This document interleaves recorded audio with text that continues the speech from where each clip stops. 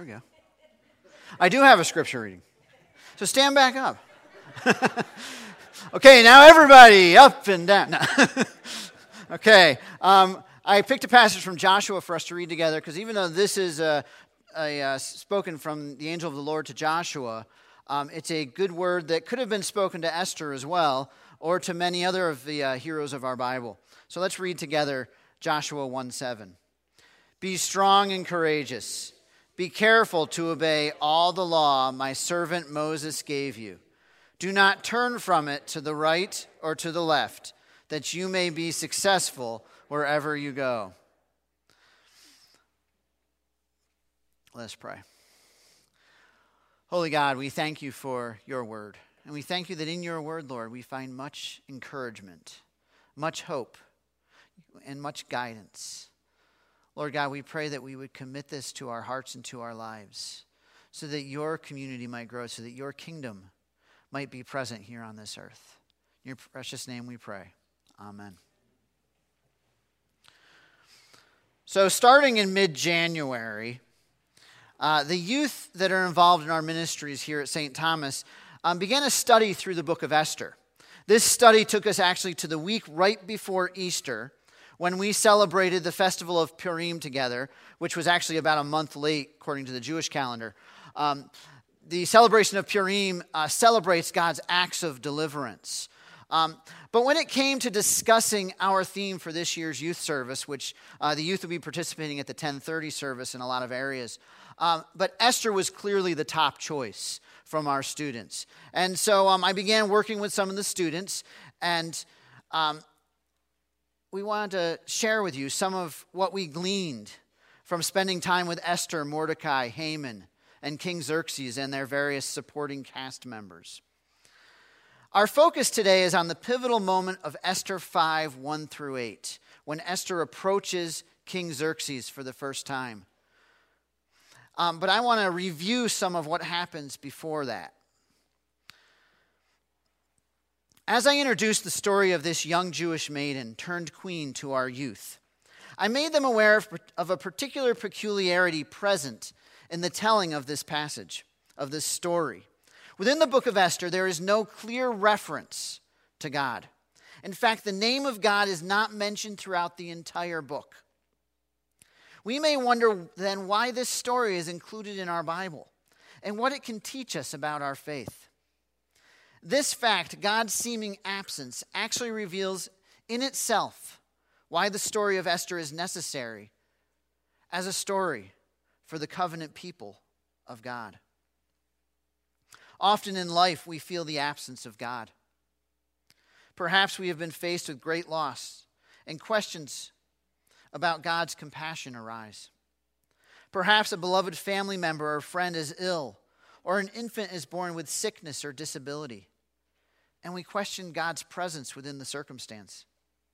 Perhaps we're surrounded by skeptics that are always questioning our belief, and we start to question God's reality. Sometimes God seems absent. For the Jews living in Persia in exile, this seeming absence of God is felt on a very personal, national, and theological level. Being in exile means that these people have been stolen away from their home and away from their nation, the promised land of Israel.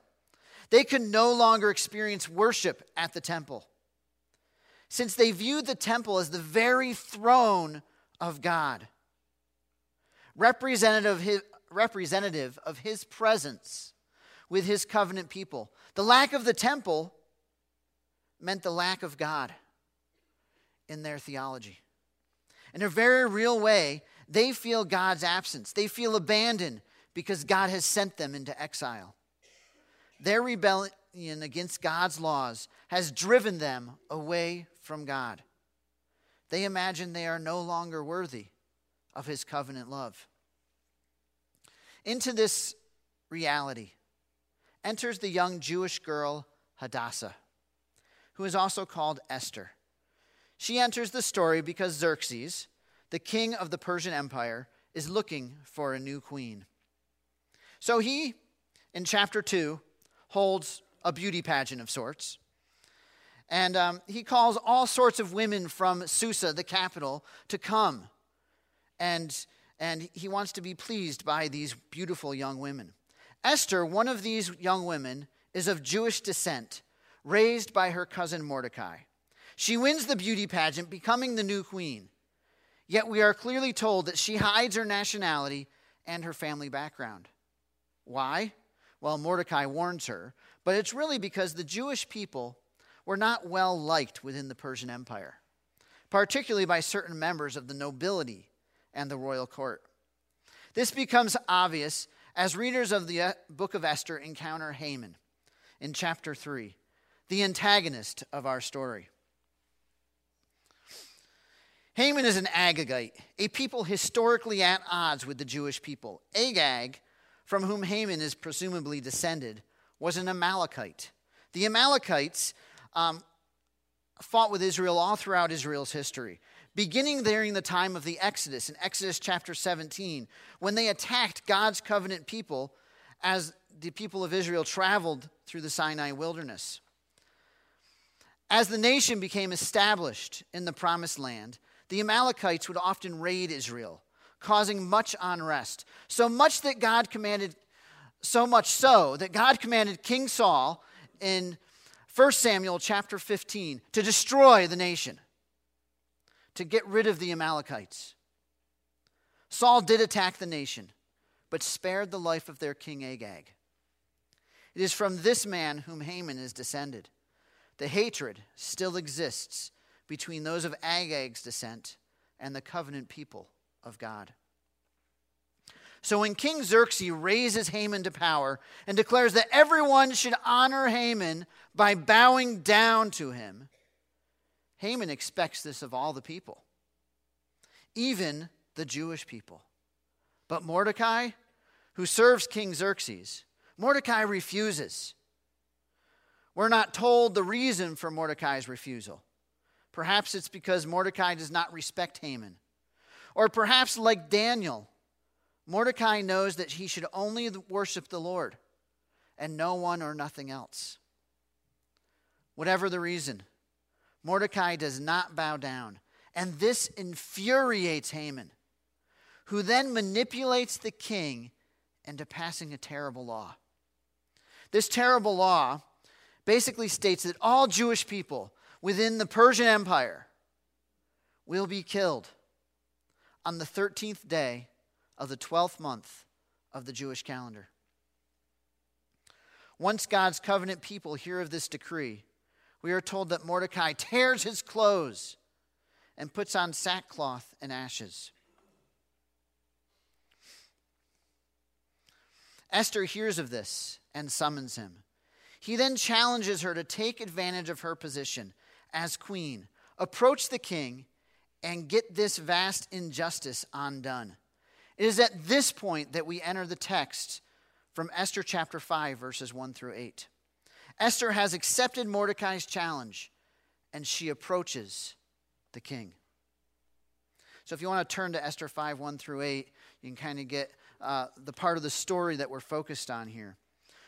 Chapter 5 begins by stating that Esther puts on her royal robes. She claims the position of power that has been granted to her in order to seek audience with the king. Esther knows that in claiming the royalty that is hers, she has a better chance of gaining audience with King Xerxes. As readers and hearers of this story displaced by time, we do not fully understand the risk that Esther takes as she approaches the king uninvited.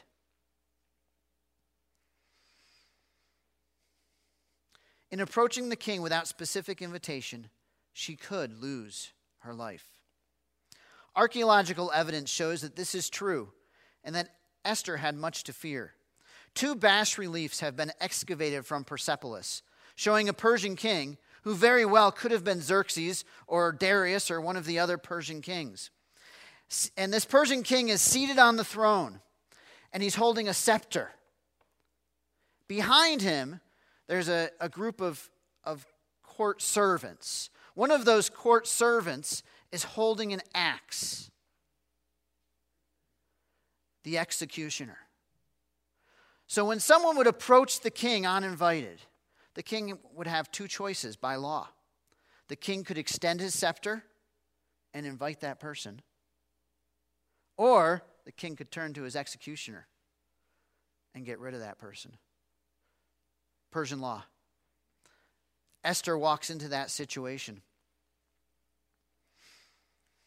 Luckily for Esther and for the Jewish people, the king extends his staff to Esther, inviting her into his throne room. At this point, the king asks Esther to state her request. And in typical ancient Near Eastern hyperbole, he offers up to half his kingdom. It is at this point that Esther shows amazing wisdom.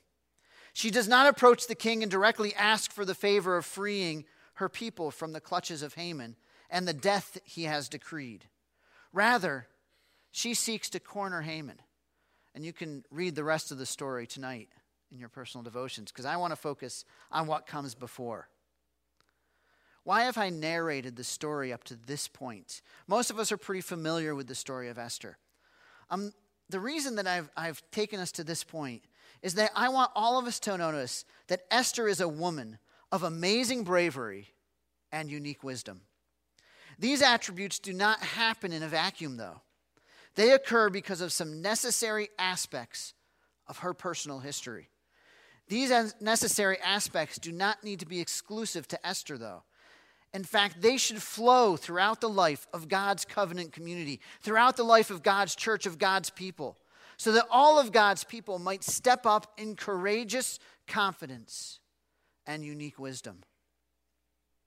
Let us return to the beginning of the narrative, when we are first introduced to Esther in chapter 2. Immediately we are told that she was brought up by her cousin Mordecai, because she had neither father nor mother. We are also told of her amazing beauty at this point. Her beauty is not what we're going to focus on, though. We should realize that Mordecai and Esther are placed in a specific relationship, and in that relationship, they grow together, with Mordecai caring for and teaching Esther. We're informed that Mordecai is from the tribe of Benjamin, which clearly makes him a Jew. As a good Jew, in the mid-centuries before Christ's arrival, he would have raised Esther within the faith community, helping her to be aware of the history of God's covenant people and the promises made to God's covenant people. Esther was raised with good grounding and exposure to the truth of God and his love. This is the first thing that inspires Esther to step up courageously, identifying herself with the people of God. Her upbringing was in a Jewish home where she undoubtedly encountered God. Her upbringing prepared her for a future of doing amazing things through God's strength. I encourage all of us to realize that we have an awesome responsibility to raise up the young people in our community. Notice that Mordecai is not Esther's parent. Yet he steps in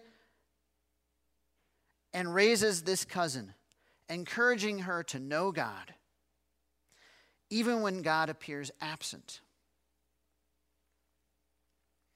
Parents, grandparents, family, raise the children in your lives within God's covenant community. Teach them the traditions and stories of God's people. Share with them the truth of God's love as revealed in the Scripture and through Jesus Christ. Train them up to live honorably, adopting God's moral standards as their own.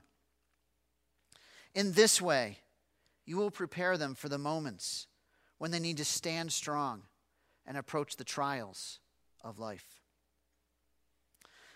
Second, let us consider the narrative of chapter 4. In this chapter, Esther learns of the plot against the Jewish people. Mordecai begs Esther to approach the king and intercede on behalf of the Jewish people.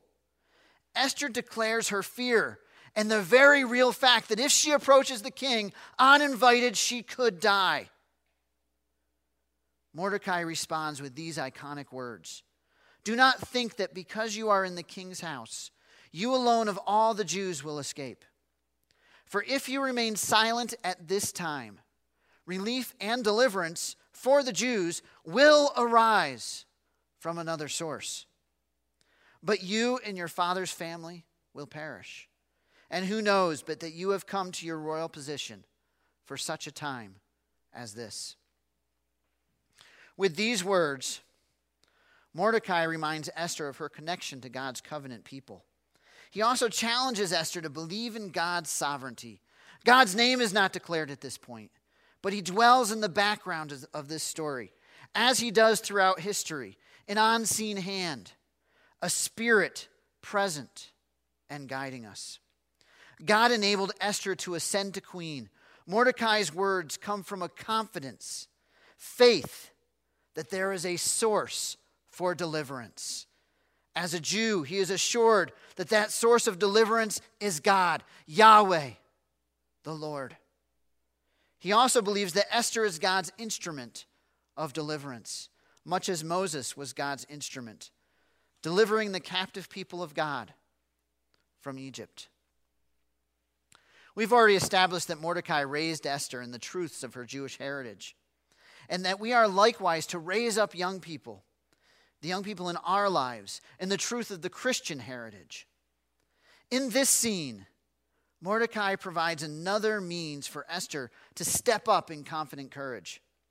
As a mentor in her life, he comes beside her, reminding her of the truth of God and his sovereign acts of deliverance.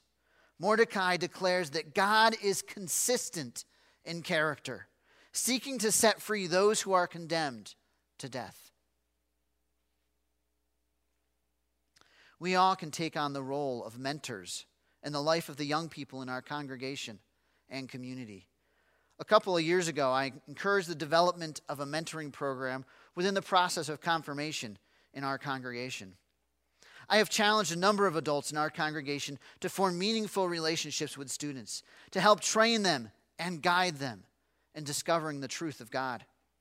Many of these relationships have proved beneficial for both student and adult mentor. Some have had their complications and their rough spots.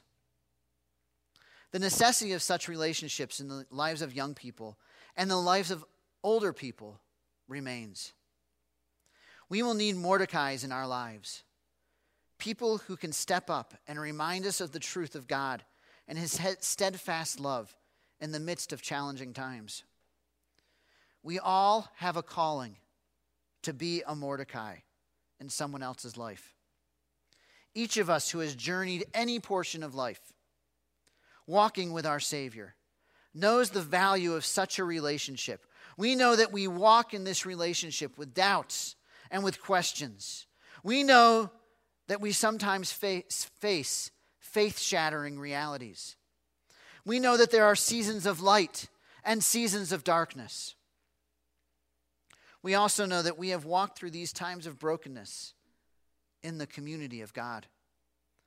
We can all cite those people who have come alongside us, reminding us of the truths of God, reminding us that God delivers us from our just punishment of death. Therefore, we should all willingly step up, encouraging others so they can stand in boldness, even as the threat comes or as wavering occurs. Step up and walk in community with one another. Thirdly, we come to the end of chapter 4, and we discover that Esther challenges the community of God, the community of God's covenant people.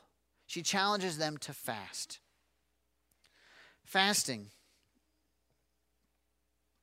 as I recently discussed with our confirmation students, is a gift from God, so that we might seek after him and discover his will in our lives. In Scripture, when a community fasts together, they are seeking God's wisdom. They are seeking God's strength for the community and for the people that make up that community.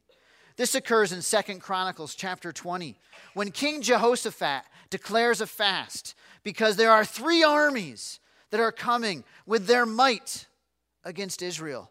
He declares a fast, and then after the fast, God gives wisdom to the people of Israel. not to attack, but to go out and worship before God. The fast in Esther is meant to strengthen Esther, meant to strengthen the community in the midst of this crisis as they face death. In the narrative of Scripture, fasting is never done unless a person or group intends to do God's will and be empowered by God's Spirit.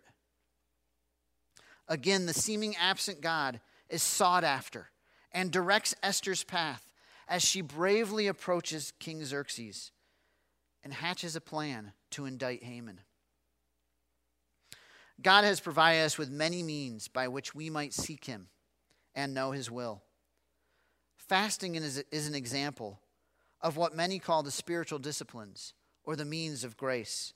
Others include prayer, worship, celebration, submission, service, giving, confession, and studying God's word. All of these are provided for God's covenant community by God. He's provided for those who believe in Jesus Christ as Lord, so that we might discover God's direction for our lives.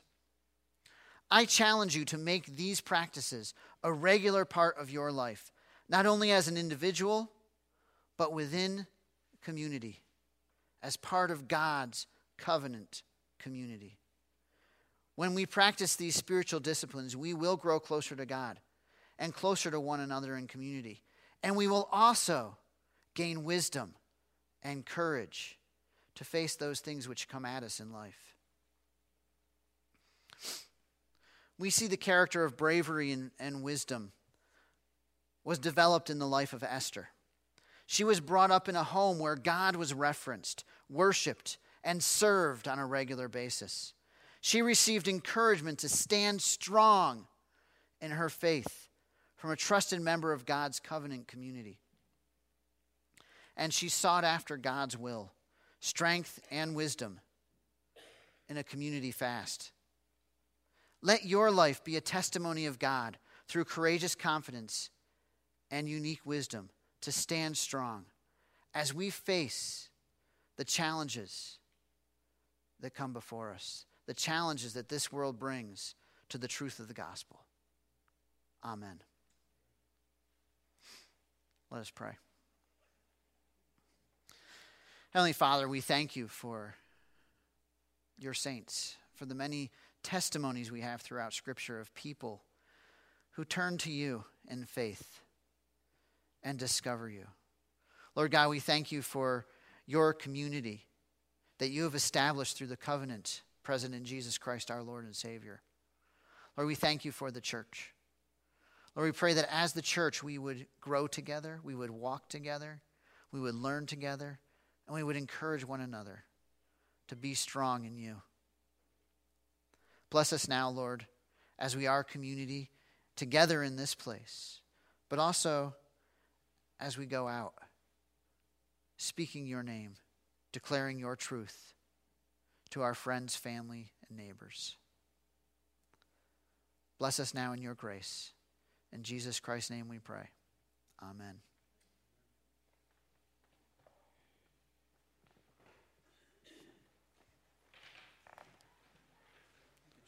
Sure. Thanks.